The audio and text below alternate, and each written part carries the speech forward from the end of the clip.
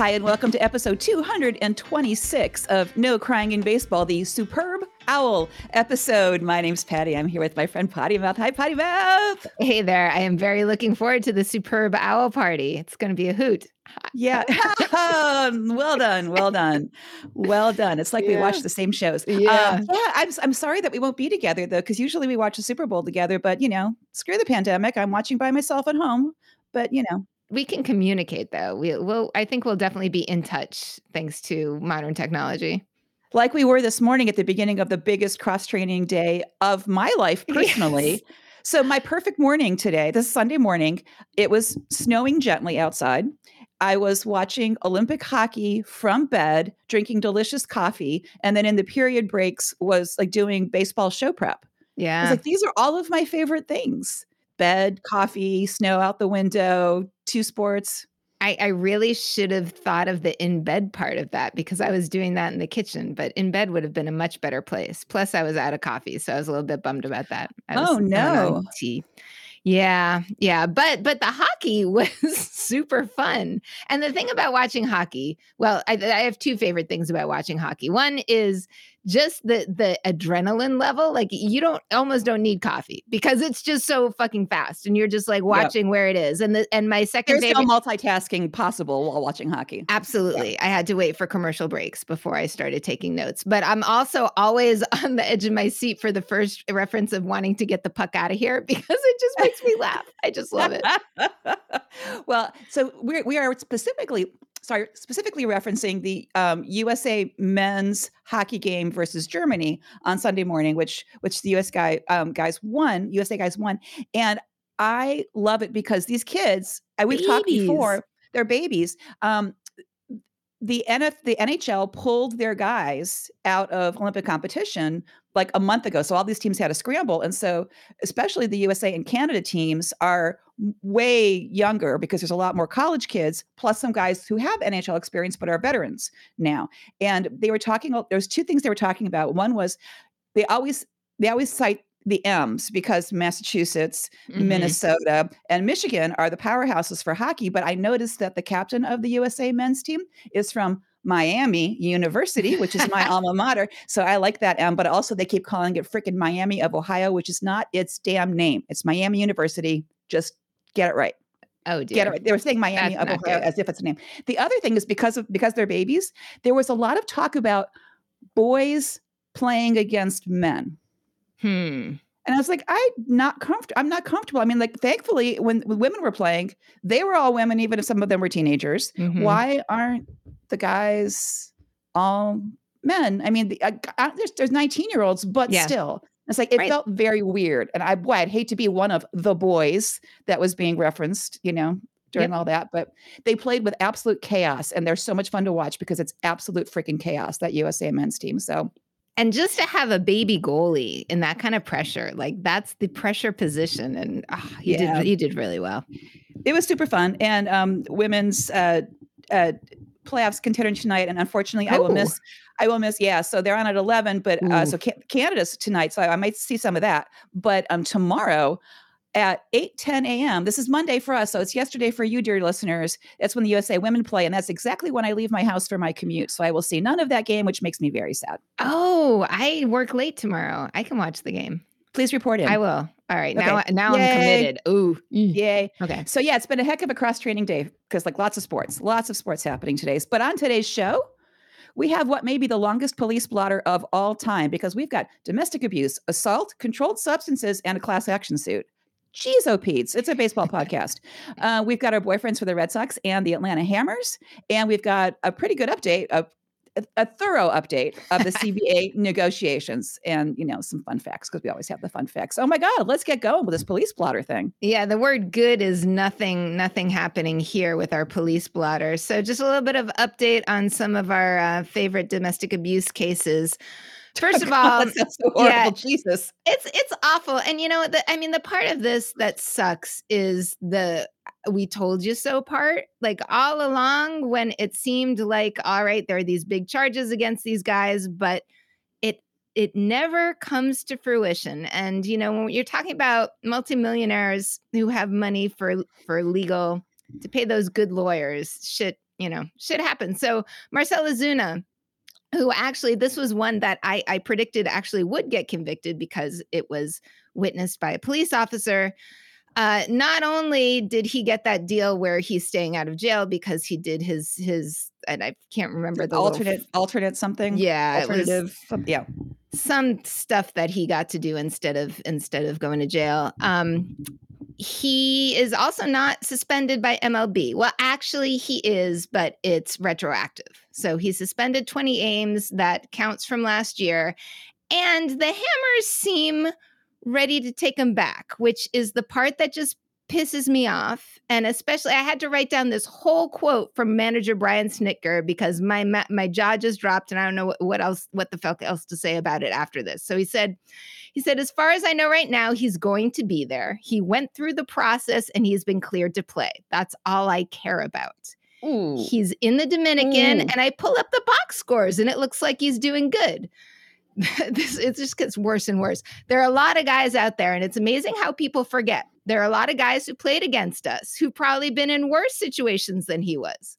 It seems like people have a tendency to forget or forgive, but that remains to be seen too, I guess. So let's unpack that for a moment. So in the beginning, he's basically saying he went through the process, and because he cut this deal, he's obviously innocent enough to play, which is some, 12 shades of bullshit because the process did sort of got plea bargained. It got interrupted. So who knows what would have happened had it gone to full trial. The second thing there that I knew was going to happen is he did really well in lead-om. So that is an excuse. I'm looking at the scores down in the Dominican Republic. He's tearing it up. All right. I think he should be able to play for us. You knew that was going to have that kind of reaction. And then the last thing about other guys have done worse. Are you fucking kidding me? And no, but it's even worse than that. It's who have been in worse situations. His situation is bad. Right. Not that he beat up his wife, but he was in a bad situation. Yeah, totally. What the? You're so right, because everything about that quote is passive. There's nothing that they're actually giving his. I was kind of a Snitker fan, and now I'm pissed. Yeah. Damn it. Yeah, I'm so bummed. So, I do despite the fact that we're picking Hammers boyfriends today, I have no happy wishes for the Hammers for this season. He did rake in lead-om. His slash line 317, 389, 519 with 4 home runs in 21 games. And he was the MVP of the final game. Another sort of side note that I picked up while I was trying to get more information about this is he and his wife renewed their wedding vows in February. So that's right after last week. Ish. Yeah. This current February. now. So, okay. Now, I do have to say, I am not against these alternative paths to redemption. Right. I mean, I'm trying to be a good liberal and say, people, if there is something that people can do that keeps them out of jail, but helps to fix the problem. Right.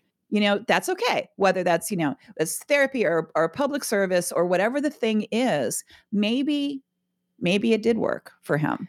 I mean, I still don't want him back on the team, but as far as his relationship with his wife, maybe whatever that was successful. I don't know. And I don't know how we would know that. I want to believe that's true. Yeah.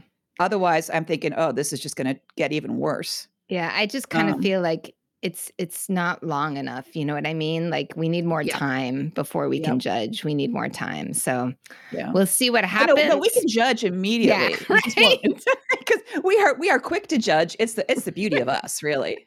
Oh, talking about quick judgments here. I'll just hop over to Trevor Bauer, our next favorite person to be completely judged. So his criminal charges have been totally dropped. The Los Angeles County DA's office cited that and we knew this was going to be an issue from to begin with. So this is the accusations about Trevor Bauer's rough sex with a woman 2 nights, getting too rough, exceptionally too rough, sending her to the hospital. Yep. But her text messages before the act said that she wanted that. So that's what was cited. Now, I watched this, so you don't have to, folks. I'll put the link in the show notes, but I do not recommend watching Trevor Bauer's 7-minute. I did watch it because I was like, yes, I care about our listeners that much. That's some good journalism right there. 7-minute video on YouTube that it's titled The Truth. And it's full of him being, redeemed or whatever, and saying his side of the story, that he said that he's respected the process so much that he's been quiet, even though it's been so hard for him to be quiet. And he denies everything at this point because he can talk. So he said that when she left his apartment, both nights that she stayed over, and when she left, she did not look like the photos that had been put out there by her lawyers in her case. So he is alleging that she is lying, basically, about the abuse. I mean, he's totally alleging that. But he's also saying that she faked the photos. So what I'm thinking is, if he's got this much kind of lawyer power, and he really thinks that those photos have been faked, don't you think there would be a lawsuit against her? And maybe there will be, so maybe we'll see what happens with that. But I just don't know where to go with that. It was super, super, super shitty. And he did, come out there and say the obvious that we all know is like, if you want to judge me for engaging in rough sex with a woman I barely know, go ahead and do that, because I admit to, right? So he's admitting to that. So it's a huge question about who is going to want to play with him. Just who is going to want to play with him. So what's going to happen next in the land of lawsuits? Is he going to sue her for defamation? Is she going to push civil charges on him? There might be some lawyer out there who's going to encourage her to do that and make a good deal with her for it. Who the fuck knows? Theoretically, the MLB investigation is ongoing if they could, but there's this, the collective bargaining agreement still hanging. So that policy is also expired since the agreement has expired. So who knows what MLB is or isn't investigating right now, but there's a lot of talk about this maybe being like Ozuna, that it's going to be retroactive. He served his time. MLB can't do anything else during the lockout. So we will see what happens to Trevor Bauer. I think he still has his Japanese name on his social media. So let me go back to the MLB investigation real quick. The domestic abuse and child abuse policy did expire with the CBA, but there are no signs that it wouldn't be renewed in the new one. Yeah, it's like no one is saying, "Oh, we shouldn't have that." So there's really no chance it's not going to show up again. But the thing that MLB can't do during the lockout is talk to Trevor Bauer. Yeah, they can do all the investigating they want with anybody else.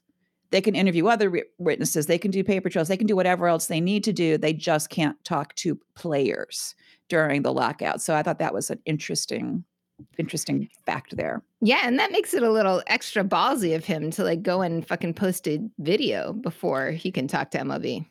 He's never been accused of not being ballsy. Yep.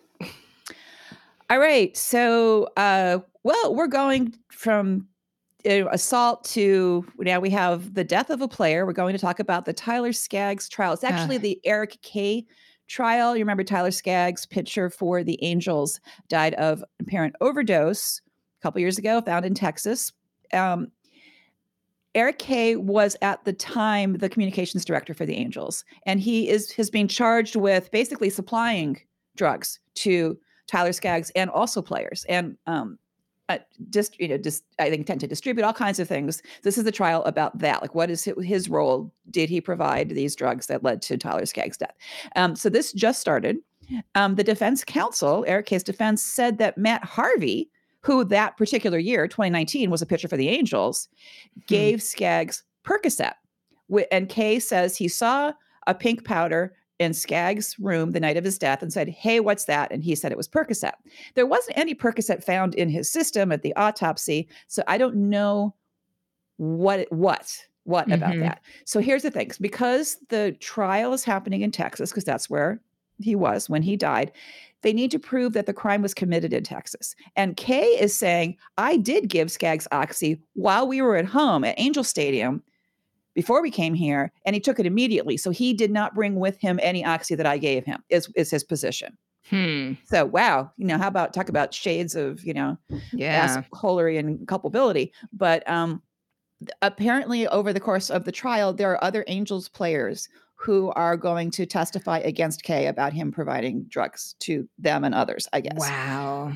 So this is going to be newsy and interesting and meaty for a while. I'm curious to see what happens there. So there we go. There we go with our controlled substances. Now we're going to class action. This is the minor leagues. So there is a class action lawsuit called Senne, it's SENNE versus MLB, and it's about minor leaguers not being paid during spring training. And the jury trial is going to start on June 1st, but right now they're doing like summary judgment arguments. So that they're presenting arguments to a judge, and they were last week to a federal judge. And the MLB lawyer says, "Oh no, the league doesn't need to pay the minor leaguers because at that point in spring training they're trainees. They're not employees. They're not on the payroll. They're not on staff. They're trainees." Now, personally, I have been trained for jobs while on the payroll because you hire me and then you say, okay, we just need to train you a little more in this. And so I don't know what the heck that means. That is messed up. Like most jobs, you got a training period and you don't volunteer for it. Like, really? So this is I have a couple of favorite parts here. One is that the argument is the trainees receive a greater benefit than the club because the club is paying for the training, for God's sake. And the trainees are getting the training. So the trainees are the big winners of this. So why would they also want to be paid? And in addition to all these baseball, so they did a comparison to like prospect leagues and collegiate like week-long clinics and stuff and what things cost. And they said, as a player, you would have paid $2,200. You would have paid $2,200 a week for similar training. And we're giving it to you. What do you mean you want to get paid? And besides, you're also going to acquire language and leadership skills and beneficial life skills. To which my reply is, you can't eat life skills. You can't hold another job while you're doing that. Like, yeah, you can't survive. Like that makes it elite, right? I mean, who can afford to do that? Who can afford to do unpaid training? The handful of guys who got giant bonuses for signing, and that's it. Everybody else, I'm sorry, I can't do, I got to leave training and go do my Uber delivery and my Uber Eats deliveries now because I can't afford to, So yeah, take your life skills and I'm sorry. They are employees. They are employees. Pay Absolutely. them. Pay them. Get your act together. All right. It's going to be interesting to see how this pans out. I hope one of these days we have like a happy police blotter report. Like, that might be hard. That might be hard. Oh man. Yeah. And add to that our confidence in the police system anyway. But we'll shift over to happier things. Our boyfriends, these are our baseball boyfriends, the guys that we pick in the off season because they're cool. There's something they do beyond the field that makes Patty and I smile. And we each pick one guy per team as we go through these weeks of the off season. So we're getting up there. We're with the Red Sox. So I'm like celebrating. Woohoo. We're doing the Red Sox and the Atlanta team this week. And I have a theme that came out and both my guys got their first hit on their first pitch. So I thought that, and they both have connections to my Winter League teams. So that was a big thing that I've been paying attention to both of these Winter League teams. They both had rocky first seasons. Well, depending on how you count first, definitely 2021 was their most games played. And they both had the same batting average, which was 215. They are up and down though. Like they show a lot more promise, which means that I'm probably doing really poor picks right now, not because they're not going to be good in 22, but they probably won't be still with these teams. And that's going to fuck up my fantasy baseball boyfriend league. But we'll see what happens. Red Sox, even Mr. Potty Mouth looked at me sideways like, you know who you have to pick for this. And it was Jarren Duran. And yes, he dances on the sand and plays center field. And there's going to be a lot of jokes about that. So center field is a big place. He's a fast dude. He was known for his speed in the minor league. When he came up, there was just so much talk about him. But Jackie Bradley Jr. is back, and he's fast in center field. So I am wondering what's going to happen to Mr. Duran. Plus, Kike Hernandez can play anywhere. If he's not playing center field, he's playing second base, and that's where Jarren Duran played during college. He actually hadn't played outfield at all. They threw him out there when he was in the minors. So I don't know if there's a place for Duran, and because he had such a great minors experience, I think he would be a pretty trade piece. But Anyway, he is from California, Cypress, California, 3 years at Cal State Long Beach, and played in Cape Cod Summer League, drafted by the Red Sox in the 7th round of 2018. And then he had the debut to beat all debuts. He debuted July 17th, 2021 at Yankee Stadium. So for a Red Sox player to debut at Yankee Stadium, you have got to have a lot of confidence in this kid. Like, that is nothing, that I can't imagine the kind of pressure. He is actually the first player to do that since my former boyfriend, Mookie Betts, debuted at Yankee Stadium in 2014. So not only did he debut at Yankee Stadium, but it was a totally fucked up game. And I'm going to get to that in a minute. But the happy answer is that he hit off his first pitch. He singled off Garrett Cole on the first pitch. I hear he's good. Yeah, right. At Yankee Stadium, especially. So he said, yeah, I feel like a weight was lifted off my shoulders. And it was like, okay, I can relax now. Just get that out of the way.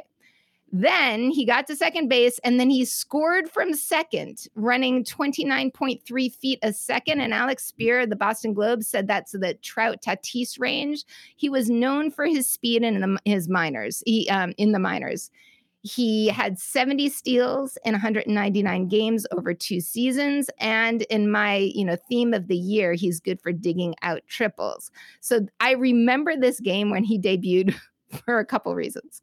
The first one is that the Yankees were dicking around with a rain delay. So there was rain in the forecast, but it wasn't there yet. So instead of starting the game, the Yankees delayed it. And it was Eovaldi versus Cole.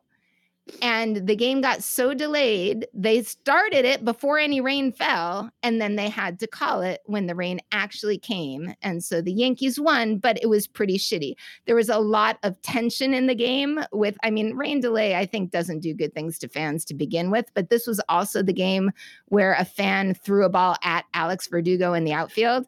And what had happened was Verdugo threw the ball into the stands, aiming for the one lone Red Sox fan up there, and ended up throwing it to a Yankees fan who threw it back at him. And Verdugo went ballistic, and that added to more delay. So I think the delay on the delay. And so Duran said, I got a little of everything today.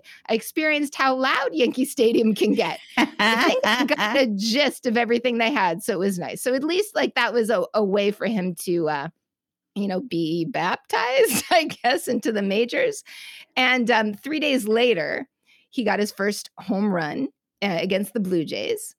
And it was a crazy 8-run one in the first inning game. And other Red Sox boyfriends that got home runs that night ended up being Hunter Renfroe, Kike Hernandez, and Rafael Devers, all in a crazy first inning.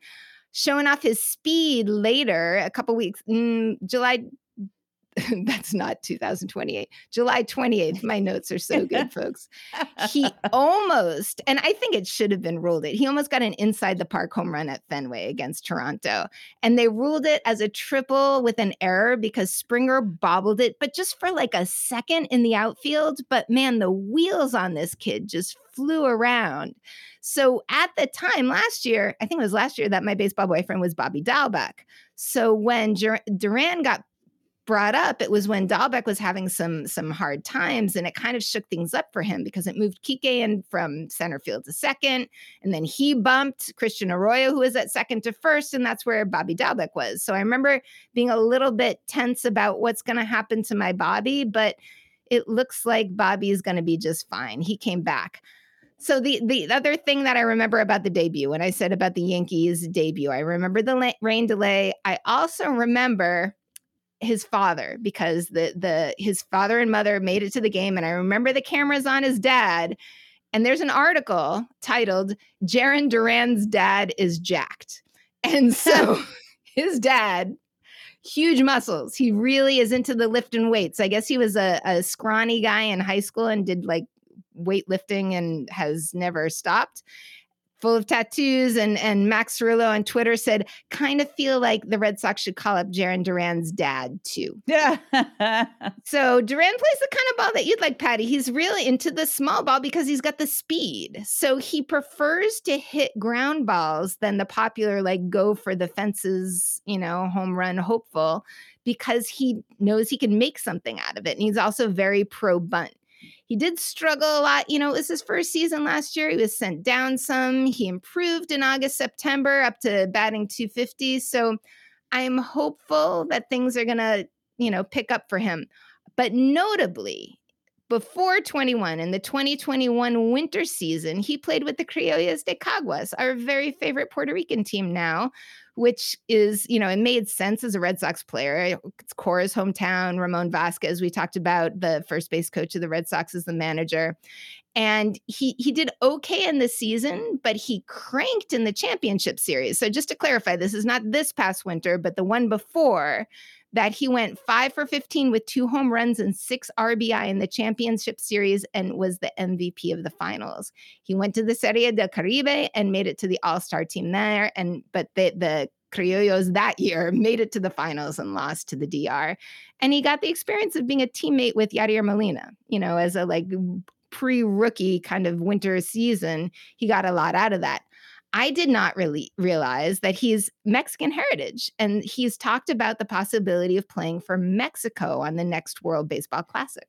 So that is soon to be seen what actually happens with that.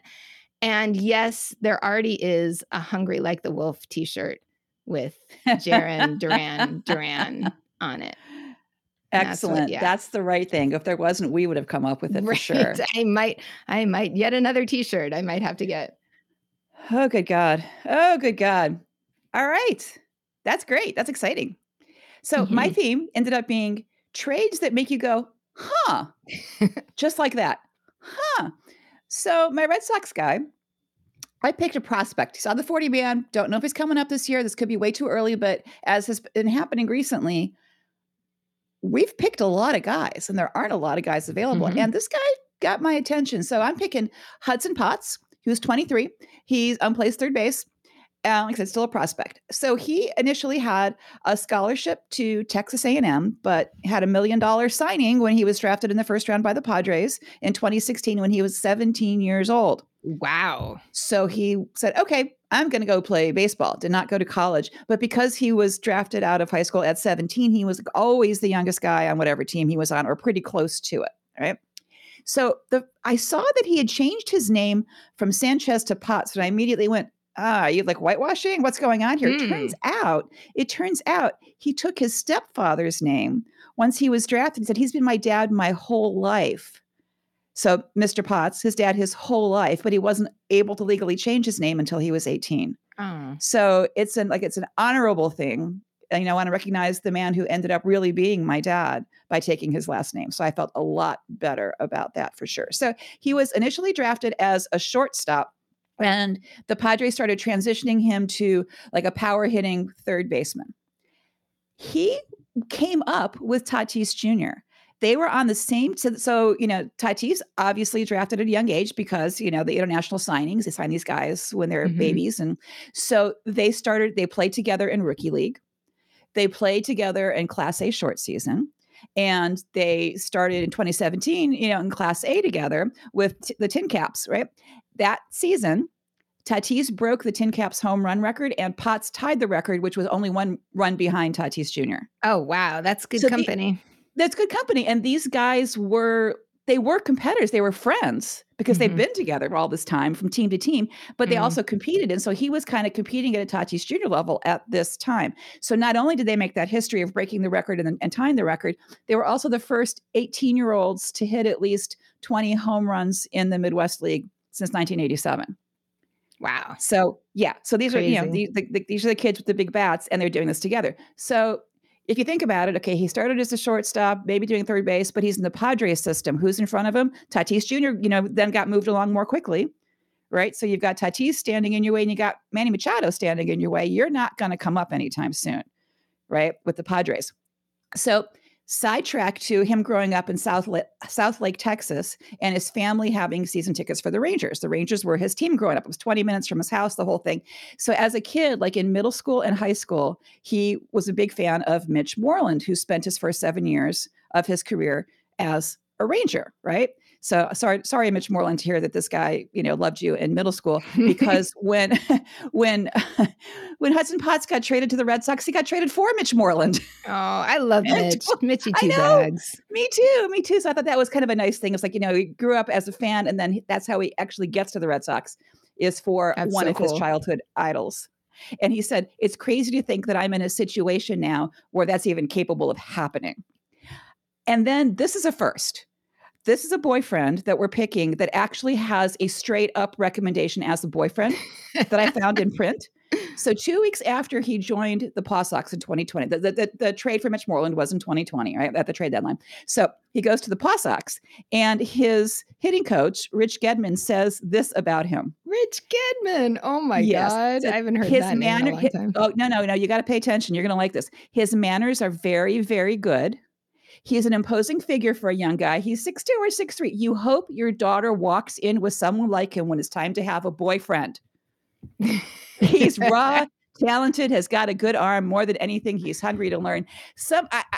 I don't know which of those things I would, pick for a boyfriend. If I was talking about like, like my child dating somebody, it's like, really, is this what I'm maybe? But he actually got recommended as a boyfriend. So who am I to say no to Rich Gedman, who says he should be a boyfriend? Yeah. Right? Side note on Rich Gedman, I believe that he was Mr. Potty Mouth's favorite player from the 1986 Boston Red Sox. But yeah, I'm pretty sure. So even more reasons Mr. Potty Mouth, you can correct me on that. I'm sure he will. So, and we always check social media for like danger signs, and I found no danger signs for. So Hudson Potts' name on Instagram is Huddy Potts. So I love Huddy Potts. I think that's kind of awesome, and all of his pictures are either baseball or hiking or hockey. So hooray! I feel good about that pick. All right, now we are going over to the National League, to the Atlanta Hammers. And I am picking, to nobody's surprise who's paid any attention to us for the past couple years, William Jesus Contreras, catcher, 24 years old. And I don't know, whoever was with us a couple weeks ago when I did Kevin Padlo for the Mariners and basically just sort of cribbed everything that MLB had put in his bio because it was kind of perfect and it was very verbose. For William Contreras, the MLB bio says literally, quote, is brother to Wilson Contreras, end quote. So that's it. Go back to, that's it, the whole thing. So I don't know who's in charge of those MLB bios, but there is quite a lot of difference between different players. So go back to episode 118 if you want to hear some why I picked Wilson Contreras. But now I'm going over to William. And I've been known in past, and I think even on recordings, to flip those names because, man, that's close, William and Wilson. Come on, Contreras parents, you guys have gotten me a little bit of a challenge there. Oh, come on. We've got people who named all of their kids Victor. That's true. Met several times too. So they are the only brothers, W or not, the only Venezuelan brothers who have each won a World Series at this point, because Wilson with the 2016 Cubs and William this past year with the Hammers. They're from Puerto Cabello, Venezuela.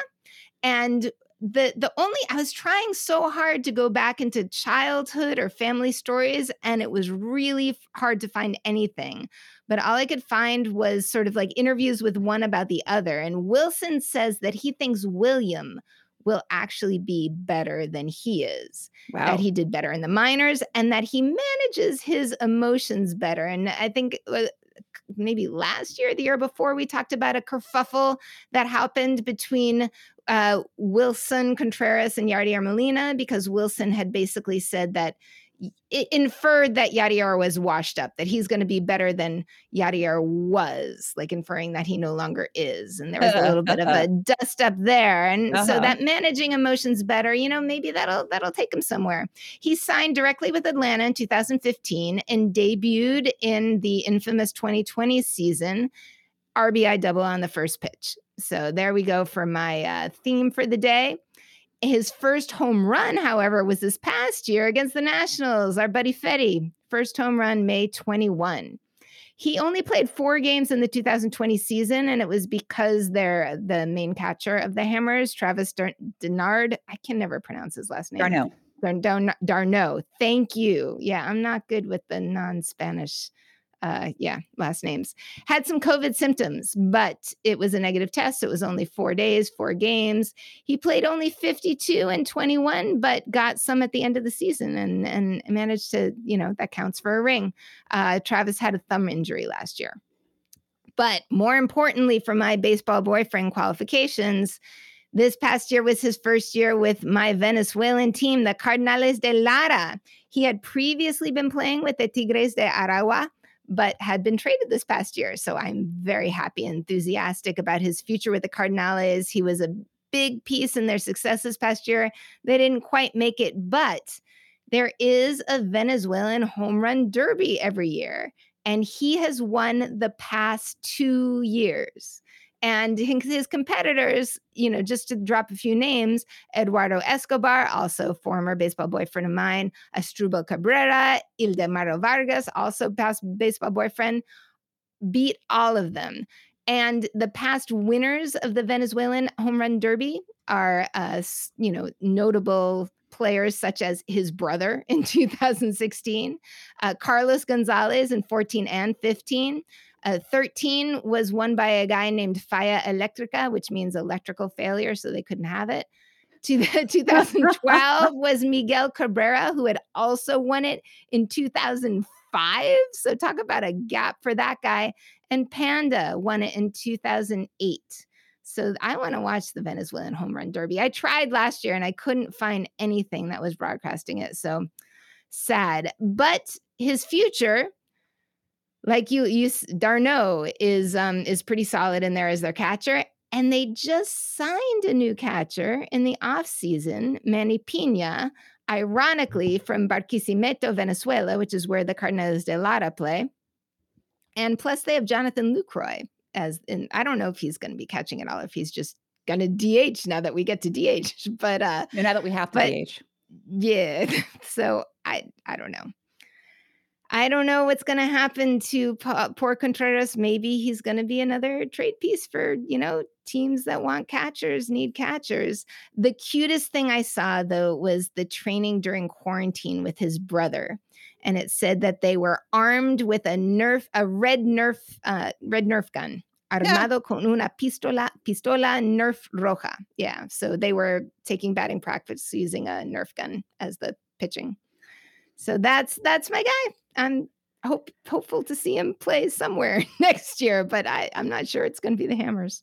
We do love us some Contreras. Yeah. Contreras. Yep.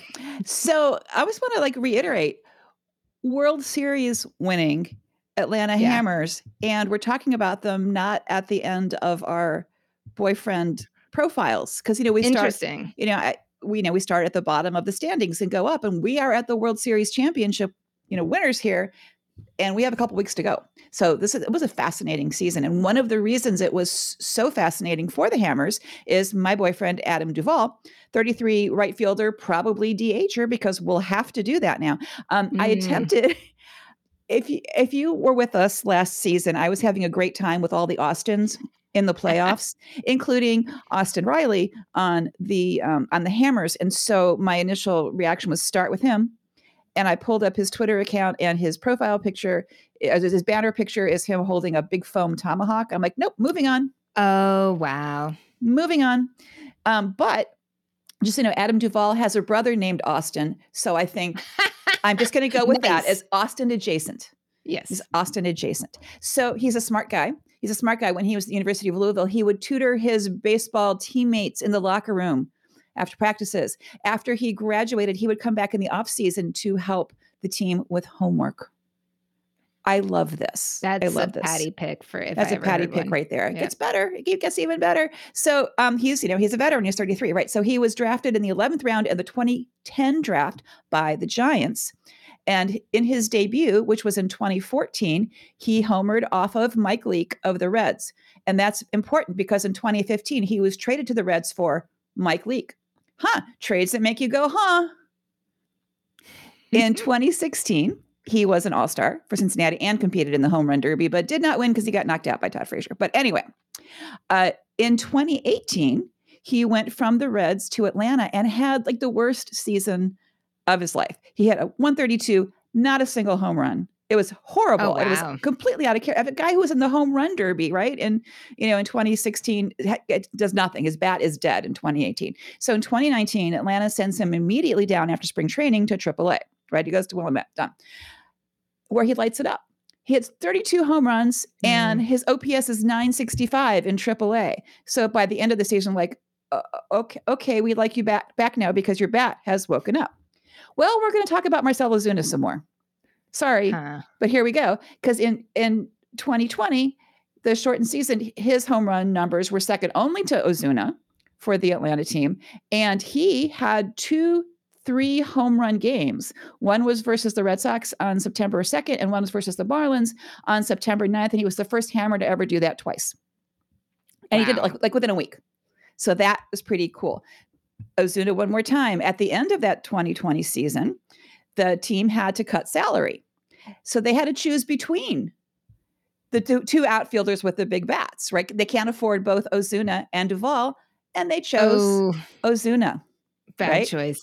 So Duvall ended up being non-tendered and eventually got picked up by Miami, where his OPS versus specifically Atlanta was 1.237. So he was like kicking ass against the team that cut him, right? Good. And and Snitker even said, if we had called him back sooner, we would have had a better record. But he is really pretty zen now. Didn't used to be. He's pretty zen now. He's like, okay, you just got to be where your feet are. Yeah, I was pissed to be in AAA in 2019 after I was an all-star and whatever, but I did what I had to do and I'm back. And so like he's got a really good head on his shoulders, which is good because here's the parallel story. In 2012, when he was 23 years old, he was diagnosed with type 1 diabetes. He was in the minor leagues. He said he'd be playing, and by the 6th inning, he would be dizzy and hungry and fatigued and, spinny head, the whole thing. Got diagnosed with type 1 diabetes. Wow. So he now says that's just the hand I was dealt. He said at the time he was not nearly so, so zen about it, so okay about it. Like, okay, I this is just what I've got to deal with, and I'll make it happen. He was freaked out about it, of course, but he did have he had support from the trainers and nutritionists and all of that. So they helped him deal with it. He plays with an insulin pump in his back pocket. Wow. Right? Yeah. I can't imagine. Yeah. Remember we used to see pictures of guys with their drugs in their back pocket? He's got an insulin pump in his back pocket. He really wants to be an example for kids living with this disease. And so in addition for things like showing up for fundraisers for diabetes foundations and research organizations and all of that, he's also doing it on a very personal level. He said he was out in left field during one game and saw a kid in the stands holding up a great big sign that said, "I'm type 1 diabetes just like you." Oh. So he threw the kid a ball, talked to him for a minute, between innings, and said, "Come down to the dugout after the game." The kid comes down. He, of course, gives him a signed bat because that's what you do. But he also had a conversation with him about how do you live with diabetes? Like, how are you dealing with the fatigue? How do you deal with carrying this insulin pump around you? So it was a really practical conversation. So this kid, this baseball fan kid, has this opportunity to look at this guy who's an idol. Like, he was a huge star for the Hammers in the postseason, and look at him and it's like, I have the same thing he does, and he's helping me, and I'm learning from him, and I can do this too because look what he was able to do.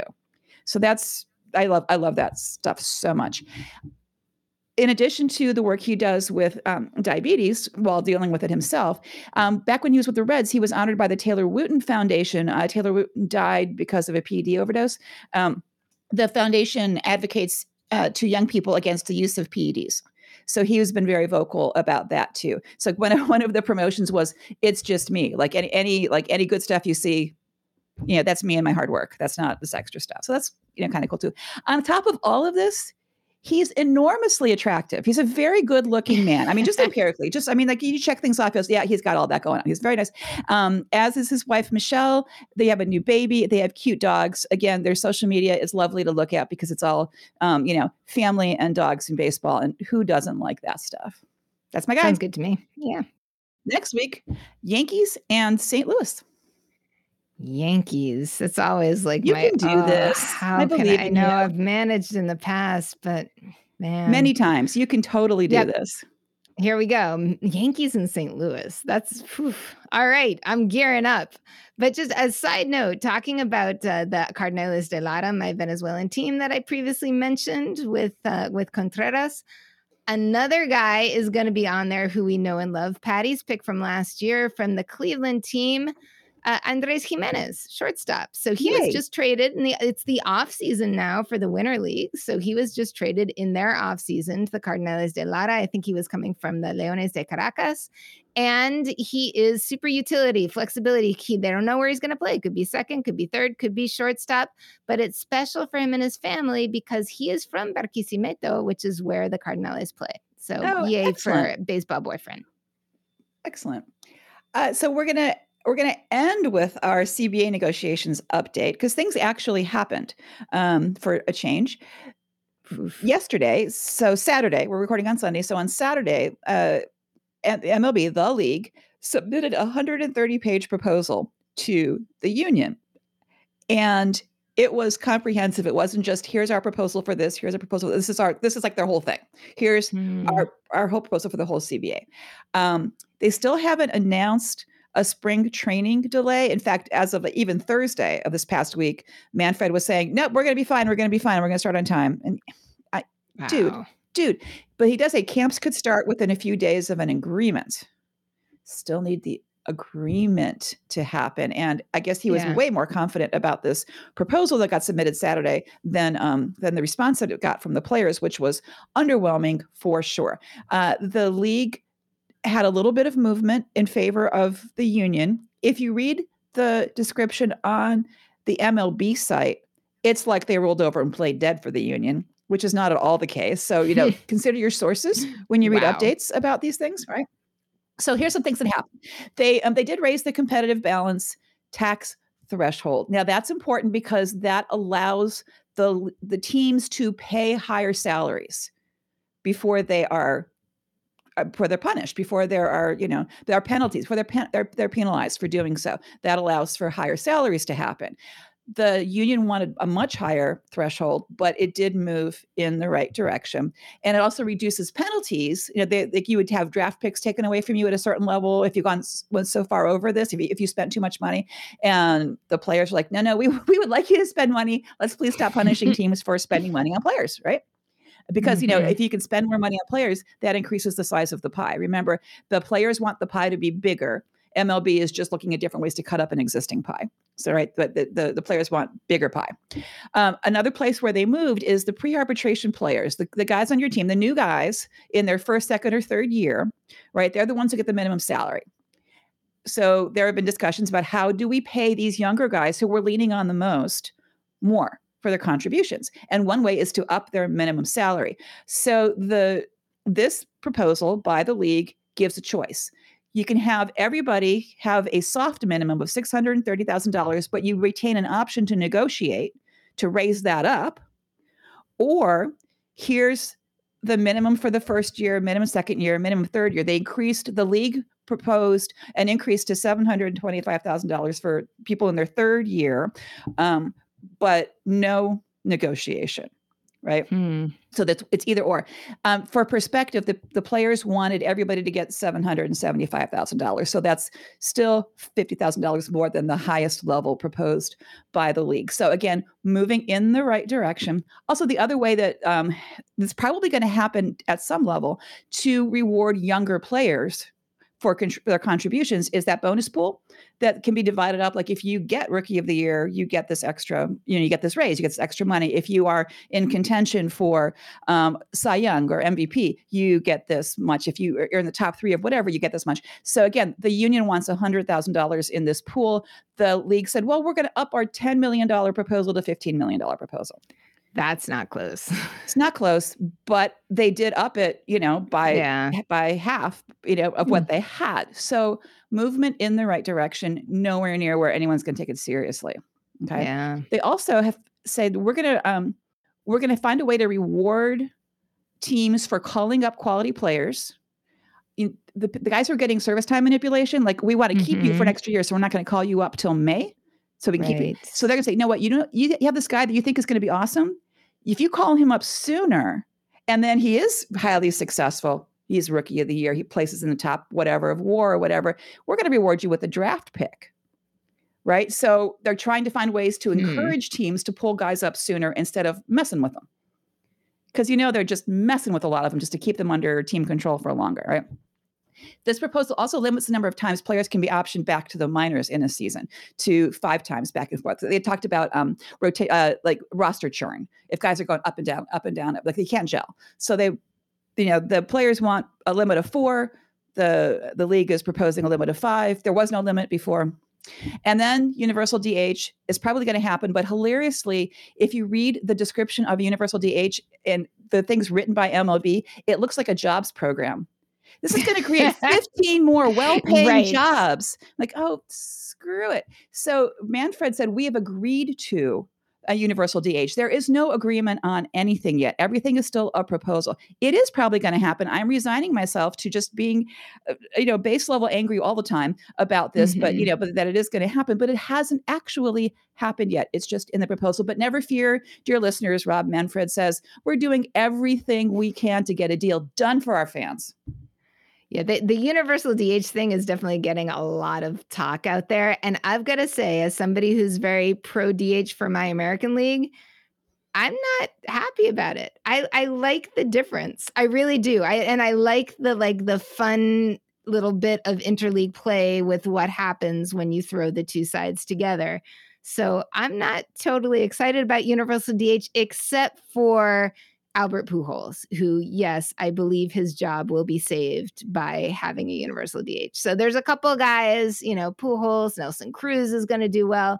There's definitely the big boys who hit balls far, who will be very happy with the new system. But I don't know. And the other thing about what's going on with while we're in negotiations and the sides can't talk to each other, like you talked about before, that has come down to the family level with the Bichette family. So your former boyfriend from Toronto, Bo Bichette, his father, famous Dante Bichette, was working for the Toronto team and had to resign. Well, didn't have to, but chose to resign as a hitting coach or special advisor, depending on where you look, so that he can talk to his son about working out, and that so that he can help and support his son. And Bo said in an interview, the father-son relationship comes first, which is so Dante did the right thing. But oh my God, can you imagine? Like, you can't talk to your son about his training because you work for the team. And he was like, wow, nope, not going there. That's a whole thing. That's a whole thing. So I'm not confident. Again, this is getting solved anytime soon, but don't worry. Rob Manfred is on your side, fans. He is there for you. When are pitchers and catchers isn't that supposed to be like this week? It's supposed to be this week. Holy shit. So that's not happening. That's not happening. Yeah, I think it's the 16th. I think it's supposed to be Wednesday at the latest, but yeah, nothing. Yeah, don't count on it. Do not count on it, my friends. So much for our famous countdown that I haven't been doing, but because why? Yeah. Because why? Because we don't know what we're counting down to. So yes, we're counting up for. Oh, actually, this we are now at the second longest work stoppage in Major League history now. Like when we crossed like 78 or 80. Yeah. So, oh boy, surprising no one. I mean, I don't know what the league thought was going to happen if they didn't think this was going to happen. Because sure, my friends. On the bright side, we have Olympics to distract ourselves. I'm going to be watching hockey this week every chance I get, first thing in the morning and last thing at night, so allowing me to work in the middle of the day, like a good worker bee is supposed to do. What do you got going on this week? This week I am managing testing. That just totally sucks. I've got a lot of work stuff. But I'm going to try to squeeze in some hockey at least tomorrow morning, while I can. Well, you have to now, 'cause you gotta let me know what's going on, because I will be commuting and Yeah. then at my job, and I think it's not a good look to have a hockey game on, even if you have, like, 2 big monitors at your desk, which I do, which is great. Right. I don't think I can have one of them devoted to women's hockey much as I would like to. Yeah, if there's anybody behind you, you definitely can. Yeah, for sure, for sure. Hey, so we've got this Patreon thing where our listeners, you guys, can help us because it costs a little bit of money to put a podcast on. Not a lot of money, but some money. We want to keep doing it, and we would very much like your help. Potty Mouth, what can people do to help us? So you can go to patreon.com, patreon.com / no crying in b-ball, and you will find us. And actually, what I would like to ask you, dear listeners, is like, what kind of stuff would entice you to say, put $1 a month, because that's our lowest, $1 a month toward no crying in baseball. What kind of fun stuff could we put on Patreon that would make that worth your while? I'm thinking, I don't know, maybe we could somehow video little clips of our eps or like outtakes or something like that. But we need some swag to get you all interested in joining our Patreon. So we're very open to feedback. Let us know. And the way to let us know is to find us on social media in many, many ways. So many ways to find us on social media about Patreon, about talking about baseball, and about do you want to be on our fantasy league if we're ever able to start it, if there's ever going to be a season. How can people do that, Potty Mouth? Yeah, gear up for that fantasy league. Talk to us on Twitter. At Twitter, we're at NCIB Podcast. Facebook and Instagram, we're at No Crying in B-Ball. Excellent. Watch some hockey, my friends. Keep an eye on the CBA negotiations, so you may know sooner than we do when spring training is actually going to start. Get your booster shot if you haven't gotten your booster shot, for gosh sakes, and fight the man. It's the right thing to do. Until next week, say goodnight, Potty Mouth. Good night, Potty Mouth.